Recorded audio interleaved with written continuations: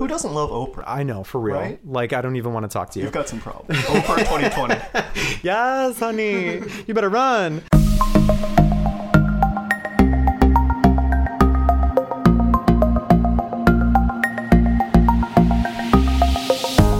It's Tuesday, January 15th, and you're listening to the Typed Out Podcast. I am your host and founder, Nick Polifrone. Every week, Typed Out aims to deliver conversations that seek to expand the boundaries of understanding and acceptance. This week, I am joined by Winston Chiang to talk about something he covered in his recent blog post at touchstone.space, something we have all heard a lot about: toxic masculinity. Winston, thanks for joining me today. Hey, Nick. How you doing? Of course. But before we dive into that deep and murky pool, this podcast is made possible by Audible, the leader in audiobook content. Winston, I know you're an avid reader like me. You actually recommended one of my favorite books, which is The Name of the Wind by Patrick Rothfuss. Oh, I forgot I recommended it. Love that book. So good. And Patrick, if you're listening, which, yeah, because, you totally are. Please finish book 3. We're just waiting on that one. But do you have a book that you would recommend to our listeners to check out? Yeah. My book recommendation is Stories of Your Life and Others by Ted Chiang. Any relation? Yeah. So this is my older half brother. Okay. The book is a collection of short stories, science fiction short stories. It's really excellent. It does a lot about philosophy and science fiction, covered very in depth and technically, while still being really readable and doing that perfect level of like small switches on a world that really change your understanding of what you are as a human going through your experience. Yes, I love science fiction too. Yeah, it's really good. And then the lead story, Story of Your Life, is the inspiration for the movie Arrival. Wow, get out. Yeah. Really? Really. That's so cool. Yeah. If you haven't seen Arrival, definitely check it out. And Priscilla, if you're listening, I know you and I have had a conversation about Arrival, but I still firmly support the work that Ted is doing. Yeah. So his stories are quite good in that respect. So please, if you go on to audibletrial.com/typed out, you can start your 30-day trial of Audible and download a free copy of Stories of Your Life and Others by Ted Chiang and check it out for free. Nice. Yeah. Okay, so let's get into toxic masculinity, which I know it's been a buzzword, or a buzz phrase, I should say, something that has come up a lot in 2018. Right. And also before then, but I really feel like the concept of toxic masculinity peaked in 2018. It's something that we heard a lot about. But I want to talk first about the definition of toxic masculinity. Yeah. What is it? What are we talking about when we say toxic masculinity? Right. And I think I have a definition, but I want to hear from you, Winston, what you think toxic masculinity is. Yeah. And I'm really interested to see how our two lenses are really going to affect and change what we think about toxic masculinity. Because I think I'm Chinese American, firstborn of 2 immigrants. And then you're a heterosexual male. And I'm really interested to see... Homosexual. I'm a gay American. I don't even see the difference anymore. Yes. But for me, toxic masculinity says it's this white patriarchy, the expectation that we all put on every boy in America to act a certain way, look a certain way, do a certain thing.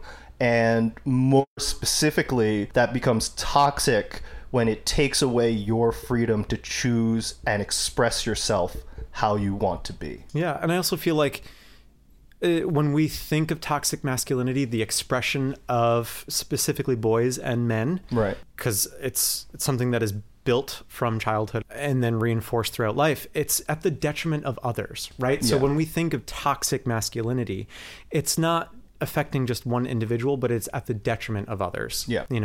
But to me, toxic masculinity, again, to keep using this word or this phrase, it's the idea that creates this belief that boys will be boys and there's no excuse for it. That's just how they act. We were just talking about how young children in school, how boys will roughhouse or kind of get the attention of young girls. And it's like if they pull their hair or they'll do something just to do whatever, they roughhouse a little bit. And it's like, how can you tell that child that maybe there's a better method to do whatever it is that they're trying to do? Like, if you sit them down, okay, what were you trying to do? Were you trying to get her attention because you like her for whatever reason? There are better ways to do that. But I feel like sometimes this idea of toxicity, where that seeps into the way that we cultivate our young boys, is that behavior is acceptable, that it can continue throughout their lives, in the sense that you can continue to act that way, that you can continue to harass women and treat them in a way as if they are objects, and it's okay. You know, that's why I feel like it creates this idea of disbelief. I feel like it's the reason why I want to move away from women being like, it's the Eve complex. Right. It's the idea that Eve, having bitten the fruit of knowledge, the apple of knowledge, is the downfall of mankind. Right. You know, that like women are subservient to men, and, you know, talking about locker room talk, and that it's okay to objectify women and talk about people in a way that it's like, oh, but it's just men being men. Oh, it's just boys being boys. And it's like, no, it's accountability for your behavior, you know, because I feel like right now we talked about how if you fall into the demographic that hits those three words, straight white male, it's like you're under attack. But I posted something recently on our Instagram, actually last year, about how if you feel like you're under attack, no, what it is that you're finally being held accountable for your actions. Right. And that's truly what, to me, toxic masculinity is. We are now looking at the behaviors that have created the society, that have marginalized people, and saying, how can we do better? How can we correct the behaviors that put people at a disadvantage? Thinking of, again, schools, and some of the articles that I read that upset me the most are when I hear of educators and school systems that are blaming young girls for the lack of attention and betterment of young boys. Right. Where it's like over spaghetti straps. Yes. Or something stupid, like the way that like a young girl is dressed, the way that she may act, or calling attention, the way that she wears her hair, as if, like, again, women are the temptress, and that they are luring the boy from the path of what is correct and morally righteous. And it's like, no, you're responsible for yourself, boo. Like you need to say, what am I doing wrong here? Not what is somebody else doing wrong, because she's actually not doing anything to me. And what is being upheld is that the automatic male, the hetero male, is some perfection. Some perfection. It's almost like the light, the truth, and the way. And that anything that goes against that is temptation. And so what I want to talk about is how can we begin to move away from that? So it's almost like analyzing power and where that power comes from. Right. I really like that use of the word power, actually, because I think when we were just talking about this, fear and power are really very conjoined, because if you're fearful, you're not in a power position, and yet somehow this toxic masculinity makes you believe that you have to be in power by promoting fear of something, by promoting fear or devaluing the feminine side, and being like, you can't be those things, don't pick up that doll, don't like the color pink, like, don't change your voice too high, don't dance silly, like, you can't do those things, we're scared of you doing those things because you need to be in power somehow. The perfect example that I can attribute to toxic masculinity actually is from, I was with friends for a holiday party earlier in December, and we just randomly wound up watching YouTube videos. Like, it was best parties. Yes, right? We are now in the age where, like, YouTube dominates, like, a social gathering. That fear of, like, you put your YouTube video on and no one else is laughing. Oh, yeah. Oh, fuck, am I failing? No, right we now? were watching, like, one of those 20-minute long, like, bloopers and in newsrooms and stuff like that. And I don't know if you remember, there was that one chip challenge, and it was like the ghost pepper chip. And so it was a female news anchor and a male news anchor, and they were both going to do the one chip challenge and see, like, who tapped out first. And so they both had a chip, and she was like, no sweat, like it was nothing to her. And this guy was dying, like he was sweating profusely, like he was dry heaving, and I went on for like 7 minutes. She was just like waiting for him to just throw in the towel, but he would not let up. No, he wouldn't. The contest was to see who could last the longest without giving in to the extreme spice. And she was like, there's a glass of milk like waiting for you to drink it. Right. And he would not do it. And she goes, why can't we just admit that I won? And he Yeah. goes, you didn't win. Even though he's dying. Like this man is literally dying on camera. And she's just like standing there, like arms crossed. No sweat, dude. No sweat at all. But he wouldn't give in. And then eventually he like drank the glass of milk and then he runs off stage and you like hear him on mic like heave into a bucket. But I'm like, to me, that is the perfect example of toxic masculinity. Right. The idea that you can't concede this power or this Literally the stupidest power. Yeah, the stupidest power. Stupidest power. Exactly. It's like, what is power anyway? Yeah. Is power saying that you can't win in a competition? Better than me, yeah. Or, you know, like why? It was the idea that he couldn't concede to a woman. Right. You know, even though she had clearly won this contest. Yeah. And so to me, that is like the perfect way to encapsulate what toxic masculinity is. And usually when I say that it's at the detriment of someone else, it's this idea of keeping women or people that don't fit this idea of the societal expectation of what masculine is at bay, and saying that you are less than. Yeah. And so one thing that I would love to talk about in this podcast is how we can examine those things and then in trajectory with this episode come to an understanding of what healthy masculinity might look like. Right. But I think what you were talking about just moments ago is with children and how we perceive things like playing with dolls or liking the color pink as being wrong. And we immediately associate these things with being effeminate. It breaks my heart when I hear of children who, you know, boys who, to play into gender norms at that point, where we have young boys who take to dolls or the color pink. Yeah. And we immediately assume as adults that means a variety of things. That like, what are you doing liking girl things as if these things have a gender to them? Yeah. And then also that we immediately perceive that this child might be gay or something, you know, or something along those. Yeah. Oh no, how dare they? the gay agenda. Yes. Which not all of us do. Yeah, right. Also a stereotype. Yeah. Just because someone's gay doesn't necessarily mean that they can pick out the curtain treatment in your house. Right. I'm also hella fly, so. What's that? I'm hella fly. There you go. Yeah. So we all have our particular tastes. But the thing is, why is it as adults that we immediately impress these things upon our children? That's saying, if you play with dolls, if you like the color pink, if you hang out predominantly with female children, that means you're going to be either effeminate yourself or you're going to be gay or something alternative to straight and masculine. It still comes from this fear, right? It's really generational. Like your parents and the society that you grow up in, everything that you read as a child, the entire system is in place to build this idea of what a masculine person should be. And unfortunately, like within the last couple of generations, that's when we talk about the white patriarchy, it's because white males have held a lot of the power. So they control that narrative.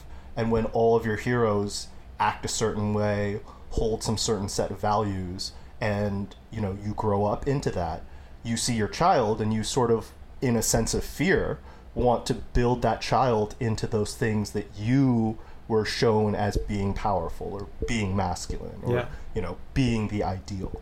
And I think, to come back to your point, that's just damaging.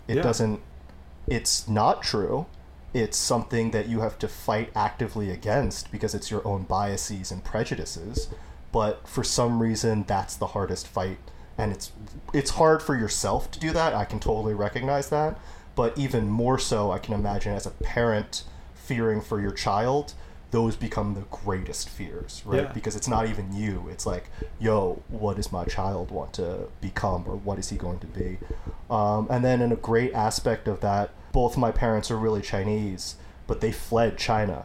And my mom particularly saw how it's powerful in this country to act more white. The more, you know, you act like a person of color, the less options you're going to have sitting down in a boardroom. And she recognized that difference of power and then raised me with that fear to emphasize all of those white mannerisms. And you can understand where she's coming from. She wants her kid to be able to sit down there and not look like, you know, a country bumpkin from some other country. I can't alienate myself, because the second I do, I put myself in a weaker position.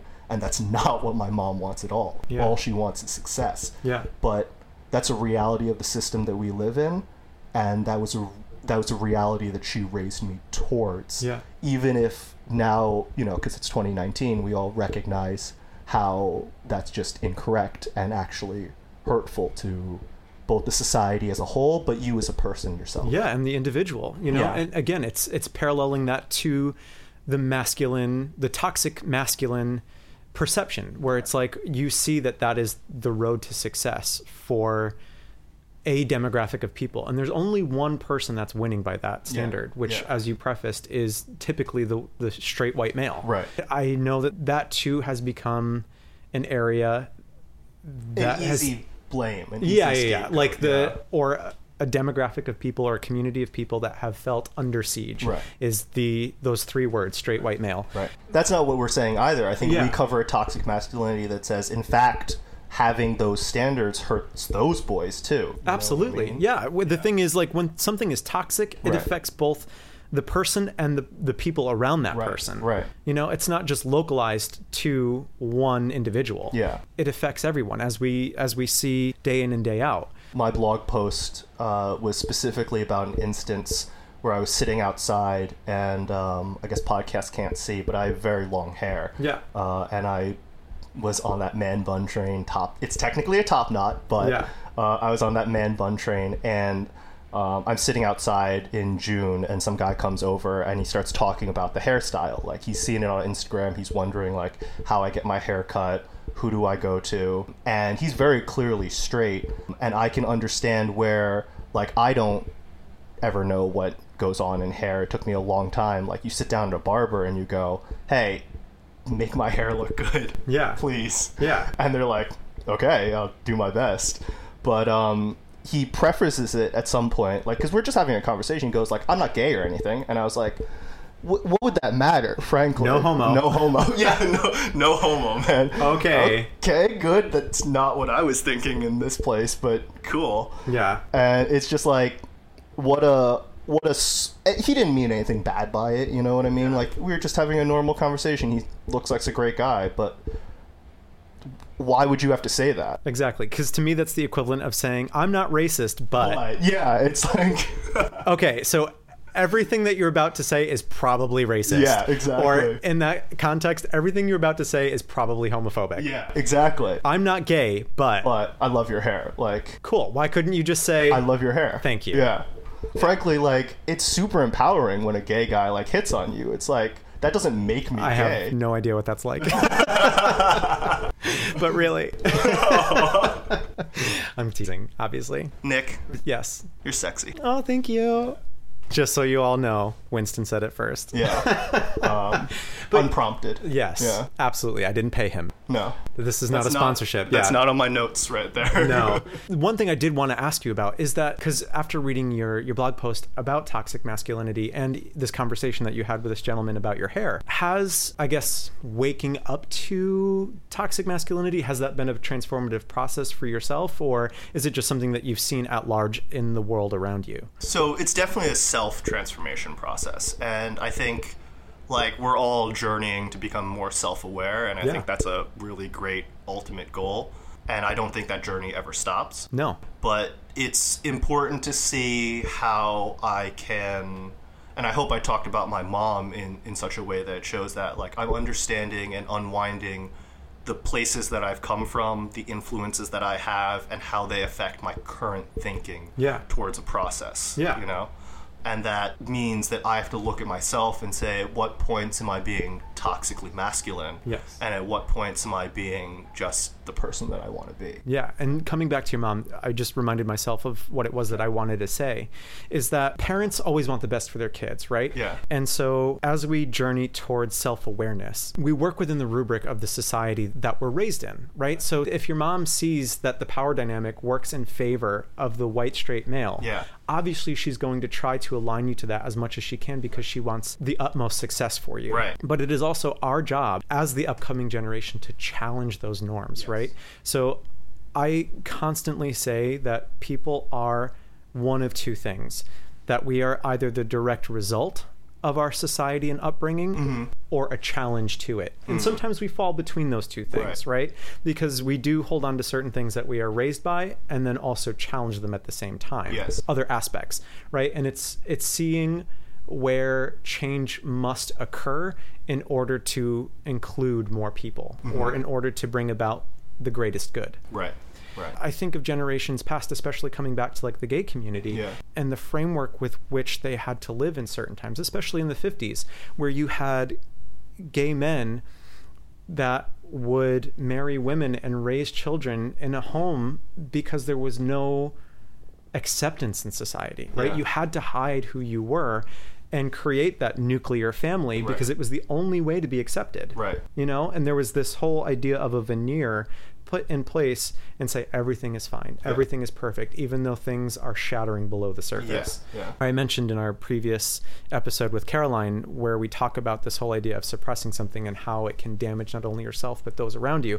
It's the same thing with toxic masculinity, where you're being upheld to a belief or just something that is impractical. It's almost like perfectionism, right? Which there is no real tangible thing that is perfectionism, because what is perfect? Nothing. It's different for everybody, right? So what is my idea of perfect is different from what your idea of perfect is. The same with masculinity. Like what I might think of masculinity might be different for you, you know? And so coming back to you, Winston, what has been your journey of awareness when it comes to masculinity and that long-term projection of self-awareness? Yeah, that's a great question. It's a lot of what I write in the blog is meant to like be a reflection on my journey. Like the point of it was literally I'm just writing down things of who I am and what I'm doing. And I think everyone, particularly like I'm 26 right now, when you leave school and you start working and you hate your day job because you're stuck in an office and it's horrible, like how do you get from that point to the person that you want to be? And that's just the journey of self-awareness there. So it's been a long process, and I really owe a lot to family, friends, coaches, mentors, teammates, who all look. I'm privileged as shit. Like I'll say that every day of the week. I grew up in a loving like family with no need to ever like face hunger or food shortages or concerns about tomorrow. And those institutions in place like set me up for success in ways that I can't even fathom sometimes. And I didn't do anything to deserve that. I was a really ungrateful kid. You know, as I think lots of us are, but like teenage years was filled with hormones and like anger and angst. Yes, I remember well. Lots of simple. You could not pay me to go back to puberty. Oh God, shudder. Yes. That poor kid. But this here, like what you're saying now, that is self-awareness, right? The self-awareness is realizing where privilege, and each of us sits in a different level of privilege, right? And it's the awareness of knowing where that privilege comes from and how can you start to unpack the ways in which privilege finds you or is available to you. And sometimes, especially if you are of the straight white male community, privilege is immediately thrust upon you in some cases, which is not always the case. There are always exceptions to the rule, but generally you might have a lead start as opposed to somebody else. And I'm way closer to that straight white male than anything, you know what I mean? Although I am Chinese, like I'm straight, I'm male, and I grew up with money, which is probably the biggest privilege of all of them. And classism is its own separate thing. In that case, like, you know, really high upper middle class meant, like I said, my parents came from places with actual food insecurity. Like my mom's like skull isn't fully formed because she didn't have milk growing up. Because like that's just what other countries fight with. But that is the furthest thing that I had ever faced. But you're right, that's self-awareness. Like, I have all of these privileges. Where did they come from? What did they do to me? And then importantly, like, the next step for me is really, now that I see all of this, how can I impact my community in a way that, you know, changes what those things were and what the standard is? And how can I, as an individual, given every blessing that I've gotten, give some of that back to both, myself, the people who took care of me, and my greater community. And all of those things are how I'm trying to live my life towards promoting all my friends and volunteering and being a good person, because I have a lot of privileges and they afforded me a lot of really awesome things. And so I'm hopefully living my best life for myself, and then in that living a best life such that everyone around me can also live a better life. Yeah. The understanding of privilege is the road that leads to inclusion. Because when you recognize and are aware of your own privileges and where they may come from, and if they're given to you or afforded to you, as may be the case, it then says, okay, well, let me look how I got in the room. And then inclusion says, who's not in the room and why are they not here? How do I open that door? How do I open that door? So to me, that is like the self-awareness of where your privilege comes from truly unlocks the gate for inclusion. Absolutely. For you to be a part of that solution. Yes. And then that's where we start to create the change. That's where we start to say, okay, well, how is it that I've gotten here and what can I do in order to create greater access for people that aren't in this room? Right.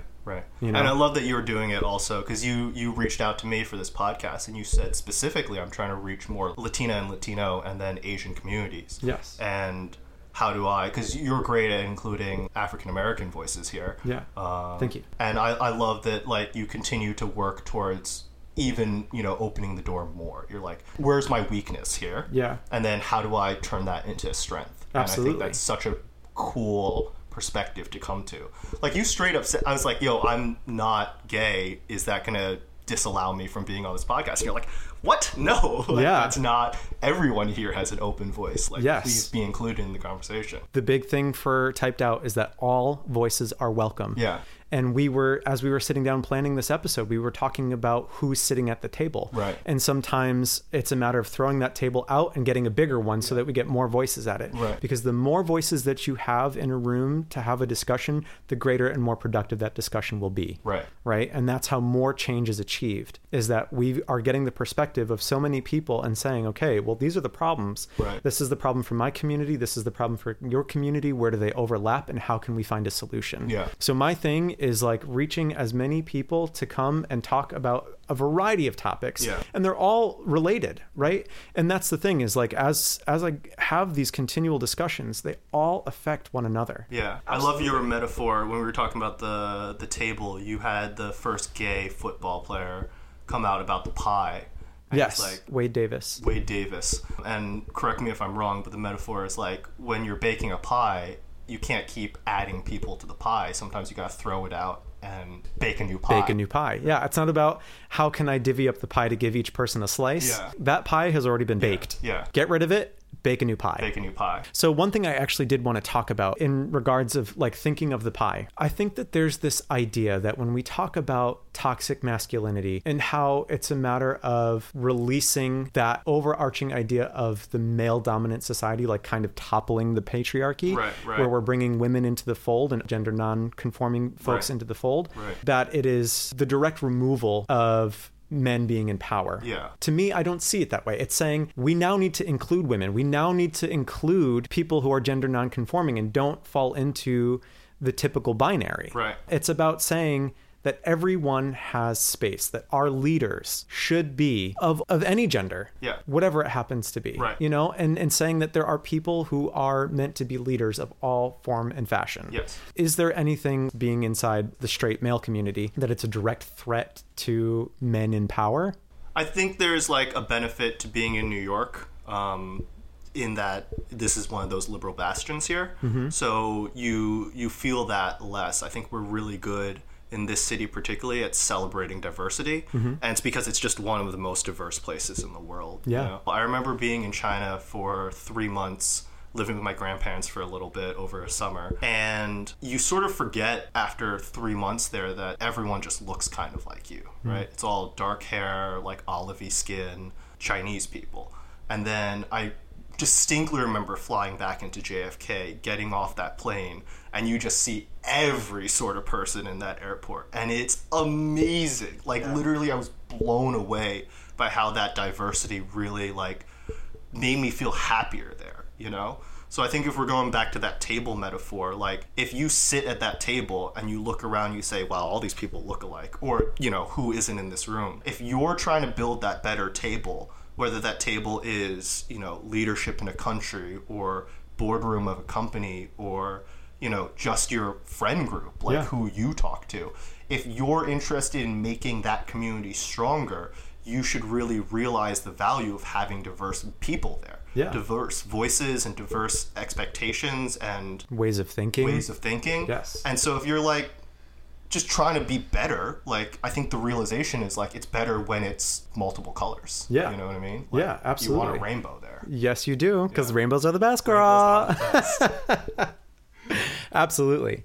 And the other thing like I wanted to talk about is like through my own experience, like being in the gay community. And I am subject to this myself, because like when I ask about has your awakening to toxic masculinity been like a self transformation, I know that it has been for me, because when I was first navigating the space as being a gay man, I definitely was one of the folks that was like, well, why do you have to act that way? Thinking of like the more flamboyant stereotype, like you're just perpetuating this belief of the community of like what a gay man is.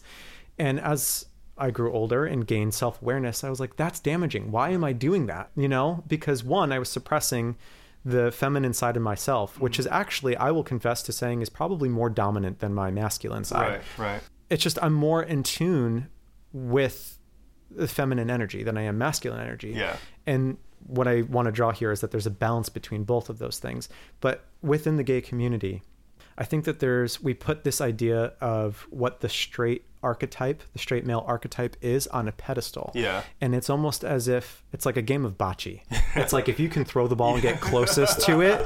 Great metaphor. Yeah. It's like if you can throw the ball and get closest to it, like that is success. Yeah, exactly. Yeah. You know, that's the ideal. Right. And it's like, no, like you're approximating yourself to something that doesn't exist. Yeah. Why are we putting the idea of the straight man on a pedestal in a community where that doesn't, you will never be that. Yeah. Right? Yeah. And nobody needs to strive for that thing. Right. Even straight males don't need it. Like, absolutely. We're aiming at the same fucking bocce ball right here. Right. And it's like, stop. But it's an elusive bocce ball. Yeah. It's not even on the field, folks. You'll never get it. You're just rolling balls. Yeah. And not the good kind. Check for testicular cancer. It's really important. Yes, absolutely. Roll your balls. Oh my God. We are all kinds of health aware right now. But that's absolutely it, where it's the one thing that I grew into understanding is that within the gay community, there's this mentality that if I wanted to date women, I would be straight, right? Saying that someone who is more effeminate, which is, again, how do you even appropriate mannerisms and characteristics to a gender? Right. So what sort of behaviors and habits have you allowed and opened yourself to now that you're more self-aware about it? One, just being like, yes, or like, you know, whatever, or like just really embracing more of a... Yes, queen. Like embracing more of a full form of expression. Right. And not feeling as if I'm fulfilling a stereotype in any kind of way. And you know what? The other thing is that when we think of stereotypes, sometimes they are true, but the only reason that they are negative is because that there's a negative connotation placed by society on these things as being bad. Yeah. Because it's saying that's other. Yeah. Right? Yeah. That's a deviation from what is societally acceptable. Right. With any community. You look at any community and there's a stereotype that exists. Yeah. And it is a departure from what is typically accepted. Yeah. And that's why there's that negative connotation. Right.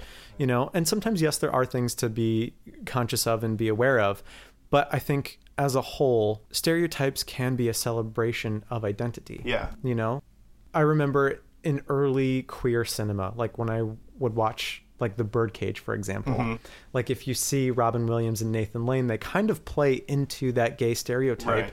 But stereotypes only become limiting when it is an outside community that thinks that it is the only representation of that community itself.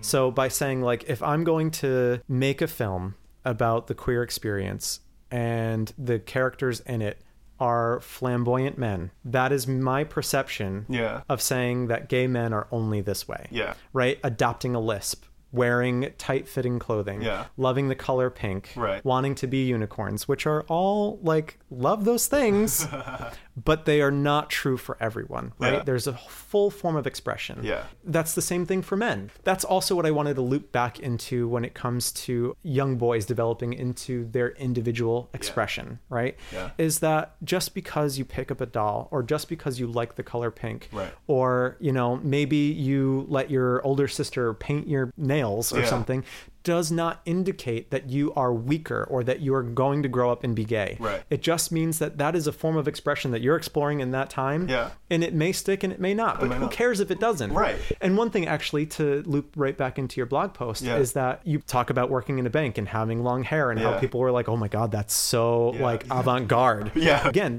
what we perceive as being professional has to fit a certain way. Yeah. Well, why? What constitutes being professional? Is it the way that you conduct yourself, or is it the way that you look? Right. And I would say that it's more conduct than it is form of expression. Right. But yeah, that's my largest thing with like how toxic masculinity... Well, thank you. Yeah. That's my largest thing with like how toxic masculinity affects the gay community, is because there's this idea of that you must try to be as close to the straight male as possible. Yeah. And it's like, girl, honey, no, it's never going to happen. You are part of the gay community, the queer community, because you are not straight. Right. So don't try to emulate the thing that you will never be. Right. You know? Or do, like, whatever you're allowed to like football, like, yeah, as a gay man. Like, who cares? You know, get really tight end. Yes, wide receiver. But then, like, get really mad about plays or something. Or, like, get really upset that, like, the Giants fucking suck and need a new quarterback. Like, you're allowed... The stereotypes are fine. Right. But they're not all that exists. And you're allowed to be the nuances of whatever they are. So if you're experimenting and trying the color pink or wearing a dress or whatever, it doesn't change who you are fundamentally. Right. Only if you make the active choice to do the thing are you expressing yourself. Yeah. And hopefully in full freedom, you can make as many active choices as you want. Right. You can switch your fucking pronouns if you want to. Yeah. Like, maybe you're like, oh, well, what does it feel like to go by a they, them, you know? Right. And then switch immediately back. As long as you're making an active choice, you're trying to discover something about yourself. Right. Those are the things we're trying to talk about. We're trying to make freedom and expression the highlights and the norm. Yeah, and my thing is, especially like with the pronouns, all of that is a form of expression, right? And exploration. Right. And as long as everything comes through that lens of truth, that feels right for you, absolutely. Yeah. If that is coming through the lens of self-rediscovery, you can never go wrong. Nope. You will never be steered wrong. Right. And so, like, just thinking about the pronouns as you just mentioned, when someone uses they or them, it's because they're still navigating how much like those energies work within themselves, these gendered energies or non-gendered energies, as it were. Yeah. And again, I'm not the person to necessarily be speaking about these things, but from my understanding of them, and if there's anybody listening along that has better insight to how pronouns should be used, please, let's have a podcast about it. But to my understanding, that is it. Write a comment on my blog. Yeah. Is to, in the rediscovery of yourself, where you align with that. Yeah. You know, and what feels best for you. For you. Absolutely. And you're allowed to change those as you make active discoveries about them. If you say like, oh, I'm they, them this month, and then next month you're like, that didn't really feel right. Let me try something else. Yeah. As long as you're being authentic to yourself, no one's telling you have to know what's good for you. Right. But you just have to be trying what's good for you. And it comes back to what we said in the beginning about how all of this is a lifelong process. Yeah. Every step of the way. You could be 8, 18, 28, 88. Yeah. 108. All of them. And still constantly figuring out who it is that you are, because every day when you wake up, you are someone new. In fact, the real secret is everyone is always trying to figure out who they are. Absolutely. Yeah. 100%. But now that we've talked about like what toxic masculinity is, let's talk about what healthy masculinity is. I think we were getting kind of close to that all around. I love the discussion of like stereotypes are just things. They're not good or bad until you assign a value to them. Right. And then you have to really look at yourself. Why am I assigning this good, bad, negative, positive connotation to a stereotype? Yeah. And what is it about me that doesn't or does like those things? And then once you unwind those things, you can move forward to being like, well, is that stereotype or my attitude towards it constructive or deconstructive? When I think of healthy masculinity, it's the recognition that masculinity isn't all that there is. I like to put it in the context of the divine masculine and the divine feminine, which are two halves of one whole, and that one cannot exist without the other, and that they balance each other out. So if the divine feminine is inconstant, the divine masculine is constant, and the two level each other out. Right. Like when I talk about my own self-exploration and realizing within myself in my own personal journey how I attune more to feminine energy, right. that doesn't mean that's at the detriment or to the detraction of the masculine side of myself. Right. It's just the two things work in tandem. Yeah. And it's a constant balance of the two things. Yeah. And so when I think of like when we raise boys to grow into men, these ideas always, just in case people, because I also didn't know about divine masculine, divine feminine. Yeah. It's like sun, moon, yes, and yin and yang. Yep. You'll see these like two ideas come together a lot. Absolutely. Yeah. Those are very much like spiritually oriented. Right. Even in general practices, like when I think of, again, raising young boys and into men, it's okay to feel emotion, right? It's okay to be vulnerable. And in fact, you should be. You should feel emotion. You should be vulnerable. We all have both. Absolutely. Yeah. And those things create compassion and empathy. Yeah. And when you have compassion and empathy, you are a better member of society because you begin to put yourself in the shoes of others. Yep. It comes back to that idea of privilege, right? Yeah. And saying, where do I exist within this framework? Right. And how can I be a better part of that framework to create something that is better for everyone? Yeah. Not just myself, right, but better for the whole. And again, I know I've said this before on previous podcasts, but rising tides lift all boats. Lift all boats. Thank you, Allison. I love that adage. I agree. I love that phrase, and I actually heard it on your podcast again. It's come back to me a couple of times, but I heard it on your podcast listening to it coming into the recording session. Yeah. And what struck me this time on hearing it is you're not the boats. You're the fucking tide. You're the tide. You're the tide. Yeah. And isn't that so empowering and also terrifying at the same time? And I love that dichotomy of it. You know, like, turns out you are the tide, and you got to kind of own that. Yeah. And it's sort of scary, but it's both. It's absolutely. Well, it makes me think of, so last night I was listening to my favorite, Oprah, on Super Soul Sundays, and she was in conversation with Daniel Goleman, and they were talking about emotional intelligence, right? And he was talking about, again, don't let the idea of being the tide be too daunting, because it's like, that could be, when I think of like activism and allyship, how they feel grand in spectrum. And there is a real responsibility that comes with those things. Absolutely. But there's also the smaller, most minute scale, which is just as powerful. And he talks about how being the change, the small change that resonates in the world, he said it could start with something as simple as turning off a switch in the bathroom in a restaurant, right? Like if you walk into the bathroom in a restaurant and the light is constantly on, well, what if you were the one that starts turning it off? And as somebody comes into the bathroom and they turn the light on, and then when they leave, they start turning the light off, which then creates that ripple effect. As Oprah was like, well, then you look at the electricity bill and see how much that you saved. It's kind of that same idea. The same idea is the small effect that then ripples through people because you have set that example. And by being that tide, right, by being the one who fosters change for the better, and lifting those boats, it's really not all that daunting. No. Right? No. Because, again, the change comes from within so that it can happen from without. Yes. And it's always the tiniest, smallest habits that you build and you form, and you look back on them and you go, wow, that was 10 years. For me, I feel a lot of those responsibilities, and I'm sure anybody who's 26 now, and you're working on your own things also, you feel like you're building these things, and your podcast talks about this in really great detail. Thank you.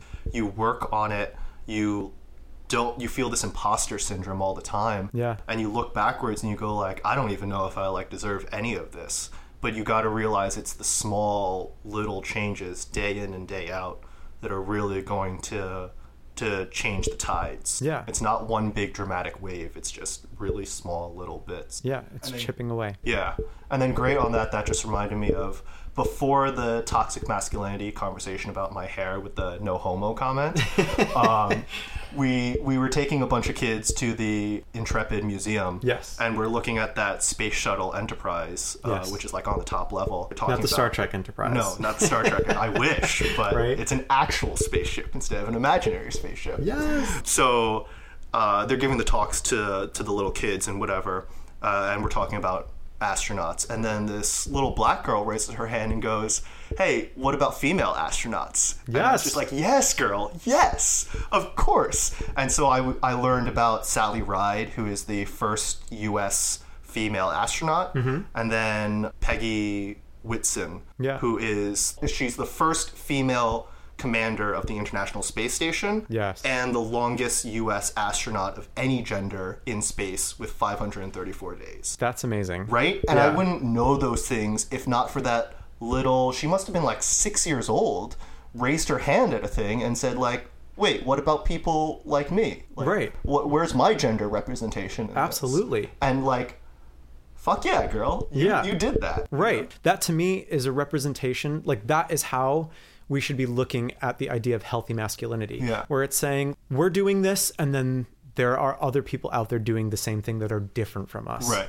You know, and it's drawing attention to like not just men created this nation, not just straight white men created this nation, but actually looking at the people that have all had a hand in the foundation of what is now the United States, for better or for worse. Right. You know, and then seeing that through that, where can change come? And it's not actively excluding people from the conversation, because that little girl did a great thing by saying, what about the women? Because we know that they were out there and that they were doing very prominent things. Teach me about this. Absolutely. And then she does the divine masculine there, right? Like that action was one of constant self-understanding. She said, I want to know more about my gender's contributions to the space race. And instead of just rolling with the tide, she does the thing, makes the action to raise her hand and speak up. And that's a divine masculine trait under those like definitions. Absolutely. And so she in some way is a masculine role model, which is fucking awesome. Right. Yeah, because what she's doing is setting the example for how men should be inclusive of women and also how to speak up in a thing. Right. Like ask the questions. Yes. Yeah. And be fully representative of the people that have changed history or that have influenced history. Yeah.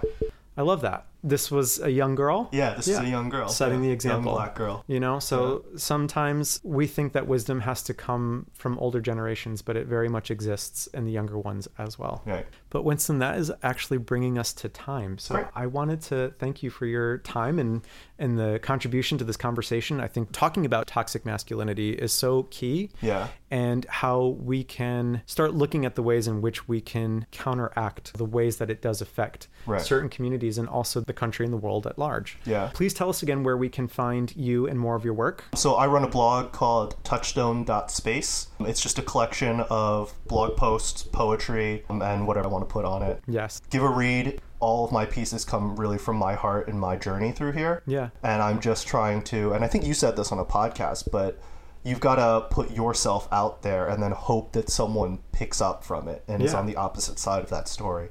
So I'm definitely just writing my story out there, and I hope someone looks at it and goes, oh, I can see myself here, or oh, I'm learning something, because for me, the process is putting it out there, and then the benefit is when someone else picks it up. Yeah. Just keep doing what you're doing. Somebody out there is paying attention. Yeah. In fact, they're listening right now. Yeah. So, and then also if you would like to check out more of Winston's work live, if you are in the New York City area, we are hosting an open mic night at DSK in Brooklyn on Thursday, January 24th. And come check us out and jump onto... it's going to be from 8 to 11. Yeah. So January 24, 8 to 11. Yes, at DSK in Brooklyn. So jump on over to typedout.co, which is our website, or you can find us at Instagram, typedout.co as well, and all the details will be there. Are you on Instagram, Winston? I am. It's Winston Chiang. Chiang, because no one ever spells my last name right on the first time. Make sure you follow Winston. Yeah. And then also check out his brother's book. Yeah. Which is... Stories of Your Life and Others. And you can find that on Audible. And if you go again to audibletrial.com/typed out, you can listen along for free. Well, Winston, thank you again for joining me today. Thank you, Nick. And this was wonderful. Yes, it was. Thanks. I really appreciate the conversation. And we will be seeing you January 24th at DSK. Yeah, of course. I'm excited. As always, thank you for listening. This has been a Typed Out production, and we'll see you again next week.